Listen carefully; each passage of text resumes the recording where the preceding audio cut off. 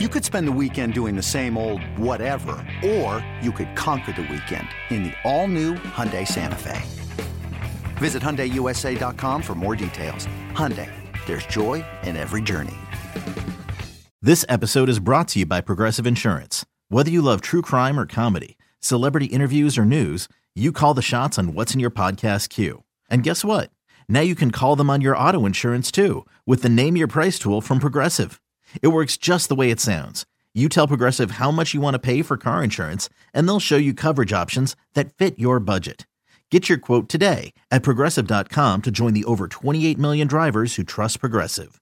Progressive Casualty Insurance Company and Affiliates. Price and coverage match limited by state law. Tom Brady, Aaron Rodgers, any of them, is the leader of this team. On the run, Pollard got a block. Cutting back inside to the end zone for another Cowboy touchdown. And Tyler Smith led him to the end zone. Welcome back to BetQL Daily, presented by BetMGM with the Joes and Aaron Hawksworth on the BetQL Network.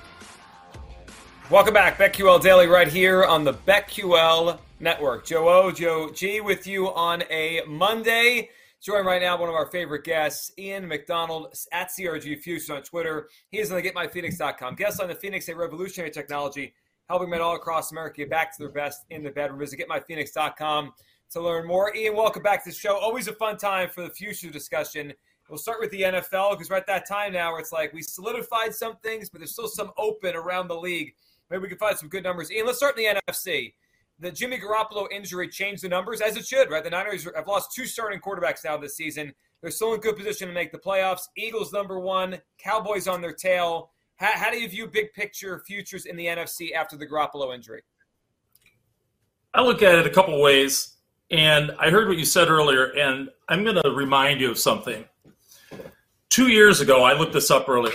2 years ago, spring of 2020, 2.5 years ago, Brock Purdy, by numerous analysts, was projected as a potential first-round pick in the 2021 draft. Now, for all the criticism that Matt Campbell at Iowa State comes under, maybe it's possible that he did not progress under him. A lot of people have questioned his game management and such in conference games and all the close games that Iowa State's lost the last few years. Maybe he plateaued under Campbell out at Iowa State. They lost a couple of weapons, big-time weapons that they had also, from his sophomore year when he threw for almost 4,000 yards and almost 30 touchdowns. Joe, it reminded me at least, and tell me if I'm wrong, it reminded me a little bit of when Philadelphia 5 years ago went from Wentz to Foles. The books, or the odds makers said that was only a point or two drop in the point spread, going down from Wentz to Foles, and that's when he was playing really well. Does it remind you at all of that? And you go to Purdy, and here's a guy that maybe you have some doubt. You think, oh, this is going to be a disaster. When in reality, if Brock Purdy comes in under Shanahan's tutelage and doesn't need to do much, hands it off, makes the safe throws, the defense plays well, could he surprise and play well, and then this team doesn't miss a beat? Now, is he going to do it in the playoffs? That I don't know. But when the number drops, maybe that's a value play on San Francisco. But I'd be interested to hear your opinion on the Wentz and Foles comparison, because I think that people made a lot more of that a few years ago than what the difference really was. Because remember, obviously, how well Foles came in and played, and they went on and won the Super Bowl. Well, I mean, you're right about that. The difference, when you think about it, you go back to that season, they had their best offensive outputs under Foles after Wentz got hurt in the playoffs, Super Bowl. Now, the one thing to throw in this conversation, I agree with you. The Niners aren't finished. They can win a playoff game or two with Brock Purdy. The Eagles did have a bye to get the offense together, and they had a home field, right? So those two things really helped Foles do what he did. But if you tell me the Niners go and win a playoff game with Brock Purdy, I'm not going to be shocked. Maybe they win one or two. Can they win the Super Bowl though? That's a big leap for Brock Purdy. Here's something that I was looking at last week, and I haven't looked at it this week, and I'll do that later today. Monday's a day when I like to look a lot of stuff up. Last week, I laid out the 17 bracket with the teams that were in there. Dallas and Philadelphia were up top. San Francisco, with Garoppolo, of course, was in the bottom with Minnesota, fraud, Giants, fraud, Seattle, fraud. So it looked like they had the easiest path amongst any of the teams in the playoffs to at least get to the finals. and they were only going to have to play either Dallas or Philly. They weren't going to have to go through both. Now, we'll look at that and see how that shakes out later on, but I think whoever's in the bottom bracket out of those top three teams, because I think that between Dallas, Philadelphia, and San Francisco, obviously there's a clear line between them and then the rest of the NFC with some of the numbers that I look at. I think Dallas is the team that Philly's number one, but Dallas I think is the team that's kind of emerged as maybe the bigger threat, obviously, especially in their last three games. They're at a plus 2 yards per play differential in their last three. And they haven't played, the Texans and the Bears and a couple of the other dregs. So, 2 yards per play difference to the positive is quite a difference. Small sample size, but they're there. Dallas is a big threat, I think. And I don't think, shockingly, they're not getting enough talk considering how much they're covered. So I would look at any of the three, and I still like Philly, but I would look at any of those three and feel comfortable taking them to maybe win the NFC or win the Super Bowl. Is there anything else you would do in the NFC? Because you're right. We all know the Minnesota Vikings are fraudulent. You threw out the idea that maybe San Francisco won't be as bad as maybe the market will end up saying. It will overreact. Tonight's game will go a long way in determining the NFC South winner. Another fraud, another team that's going to be a top 4 seed. So how do we attack it? We were talking about the idea how the Commanders-Giants tie could end up screwing the Lions in the end, plus 730 to make the playoffs. Maybe a team sneaks in, and then they meet up with Minnesota, take them out in the first round. What sort of other ideas do you have for the NFC? Yeah, there's a couple that I'm looking at. And one of them, like you guys said, is somebody kind of comes in from off the edge, off the fringes. I know the Lions might be a popular pick for that. Something I like to look at is the last 3 games. How's the team doing with their yards per play on offense minus their yards per play on defense? And Detroit has cleaned a lot of things up. They're playing a lot better on defense. Their yards per play is last in the league. Last 3 games, 5.4 yards a play. Now the offense has struggled in that time, but you get Jameson Williams back too. I'm really interested to see what kind of difference he can make. So the Lions may be a team that you take a look at and say, okay, I think I heard you guys say earlier that they were 7-1 to make the playoffs, at some place. And it's funny because people criticize the ties, and they a ties more often than not, anecdotal, seems like they help the team that ties if they're in the playoff race. It's not a loss. So, I don't think that's that could help all the teams from that division get in the playoffs. I think that I didn't think that hurt the Commanders or the Giants. I thought the Giants to miss the playoffs was a good play. I would have looked at that a couple of weeks ago. They were 7-3. And their adjusted in-season win total was only 9.5 with 7 games to go. Somebody's telling you that they're a little bit fraudulent there. So that's one thing that I might look at is some of the teams, like you guys said, teams that are out on the outside, maybe looking in, look at a Detroit and see if they can make a little bit of a run because they're the hot team right now. I don't have any other teams that I like overly to tell you to put some money out there on that I think can beat both Philly, Dallas, San Francisco, 2 of them. But the Lions to at least make the playoffs at a good plus price, I'm on board with that. All right, let's look at the AFC now, Ian, because the AFC, it feels like we have a 3 that are emerging at the top, right? Kansas City, Buffalo, and now we have to put Cincinnati in there. Would you play one of them? The numbers have been moving around a little bit. Would you go somewhere else down the board? When you look at the AFC, what's standing out to you? Buffalo, the last couple of weeks has, I think, at least has struggled. Their play has fallen off a little bit. Again, you get another Cincinnati, Buffalo, Kansas City kind of trio there. 2 of them are going to be in one bracket. 1 of them is going to be in the other. Who's going to only have to play 1 of them, I think, is big. So you got to kind of lay out the bracket, see how it plays out. Another team that is, again, off the radar, like we just talked about in the NFC, the Las Vegas Raiders. You guys have talked about them. Last 3 weeks, 1.9 yards per play difference to the positive for the Raiders. They're the only team in the league over the last 3 weeks. They average over 7 yards a play. So big play offense with Carr. You've seen Devontae Adams has 4 games this year of over 100 yards and multiple touchdowns. Josh Jacobs running it. Offensively, they're dangerous. Maybe they just outscore teams. But if they get up on you, then you get Crosby and Chandler Jones. We finally had a Chandler Jones appearance yesterday, shockingly. Had a couple sacks.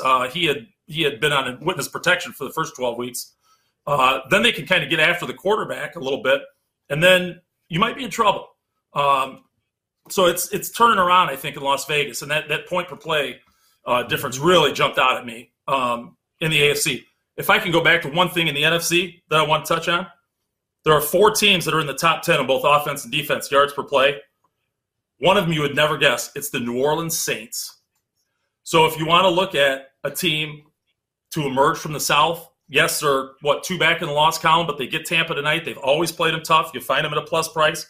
Take a look. It's shockingly, they are 8th in offense, yards per play for the season, and they're 9th in defense. A half a yard, 0.5 is the difference. And like I said, it's not gospel, but that's just one of the things that I like to go by.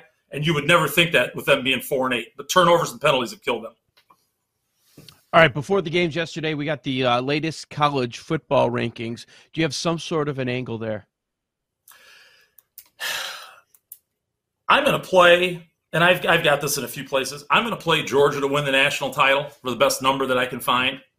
And then I'm going to play against them, I think, with small plays in both games because I know that's where I'll get the plus money. So, I might not even play against Ohio State. I'm going to dig into that a little bit later. I think that Georgia's going to do to Ohio State what Michigan did to them. So I'm going to play them at the even money price, knowing that if I wanted to go against them, I'm going to get plus money wherever I go. And as a favorite right now, I've seen minus 130, minus 140 in a couple places. I know it's as high as minus 160. Maybe some people don't want to lay that. But for a team that's risen to the occasion like they have so many times in big games, I know that they've sleptwalked through a few games in Missouri and some of these others, but for them to do what they do against good competition when they have to has been pretty impressive. And I think that, minus 150, whatever it might be, is probably a pretty cheap price for that. So that's how I'm going to attack it, which isn't glamorous, but if I can get a plus price on the other side and maybe hedge, I think that's what I'm going to do. Ian, let's talk some basketball here. I'm excited to get your thoughts on early season MVP. Looks actually more than early season, right? We're more than a quarter way through the season now. Curious where you go with where you think some values. I mean, it's undeniable the last couple games what Anthony Davis is doing. I'm not sure if he's doing enough to put himself back. Is he back? What are you looking right now as we look? There's 3 favorites at the top. Tatum, Giannis, Luka, all very similar in terms of their odds right now. Where do you look NBA MVP futures? Last time I was on with you guys, I remember talking about Giannis because I thought he would come out and play kind of the way that he's played. He's got 6 games in a row of 30 or more points. But Anthony Davis was the guy that I was looking at. And I found him yesterday, and that number is gone. I got him at 250 to 1 to an MVP here in Illinois. And I couldn't believe it. And so I went ahead and played him. That number is now anywhere between the couple places I've looked this morning, 40 and 55, 40 and 60. There's still enough of the season, I think, that he is obviously not going to continue averaging 40 points a game like he has the last 9 games. But if you're getting a passing of the torch from LeBron to AD, and AD is taking that, it seems like he's been reluctant to do so, and he stays healthy. He's one of those guys that hits the floor 3 times a game, and you're always wondering, what is it now? So he's got to stay on the floor. He doesn't get in foul trouble very often, okay? Last night's 55-point game, 17 boards, I think is probably what slashed his odds from 250 to 50. But I still think that there's enough of the season left, and playing alongside LeBron for one of your marquee franchises, maybe the Lakers are kind of turning it around. I am not a complete buy-in, but I've got another award for you that I'll talk about, a guy that I think does still have some value, but he's going to get noticed anyways. So if he continues at that low to mid-30s and 15 boards and stays on the floor, 55 is probably going to disappear pretty quickly too. So, that may be still worth the play. All right, we got a couple minutes. So what else is on your mind with NBA? Awards, divisions, playoffs? What are you thinking? Yeah, I'll give you a couple things. With this wing here, bad wing, all I've done is watch sports. So you think I have a few winners here, right? I know what I'm talking about. I found a guy last night. You guys can find him. 6th man of the year. Lonnie Walker is 250 to 1 for most. I'm sorry, not 6th man of the year. Most improved player. Okay. 250 to 1. Now, I know that award has already been handed out essentially to Shai Gilgeous-Alexander if you look at the betting markets. Lonnie Walker is stats almost across the board are up. About 5 points a game. Assists are up a little bit. Rebounds are up one. He's averaging almost a steal. Had some blocks early, hasn't had them late. Shooting percentage is well up, especially from 2. Shooting about 55%. He's never approached that before. I don't know if he's due for some regression, but playing alongside LeBron and AD, you'd think he would continue to get open shots. So he's at 17 points a game here in his last 9, kind of the same run that AD's on. It's been under the radar. Shooting over 50% from 2, over 40% from 3, and he's missed 1 free throw in his last 9 games, 21 for 22. Okay, I think at 250 to 1, absolutely. I'd still take a look at him even at 40, 50, 60 to 1. And at some other books he was over 100 to 1. So you can still find a good price on him. And I know I came on here with you guys, and you probably remember 6 months ago, and was furious with some of the voting that went on in the NBA. This award is a little squirrely. I'm going to tell you that right now. But if you can grab a guy like Lonnie Walker maybe and just kind of put him in your back pocket because he plays for the Lakers and he plays alongside LeBron, he'll get noticed as such. The betting market, I don't think necessarily reflects what people think of who the most improved player is. Great stuff, Ian. We always appreciate hopping on. Ian McDonald at GetMyPhoenix.com. Guest line, the Phoenix, a revolutionary technology helping men all across America back to their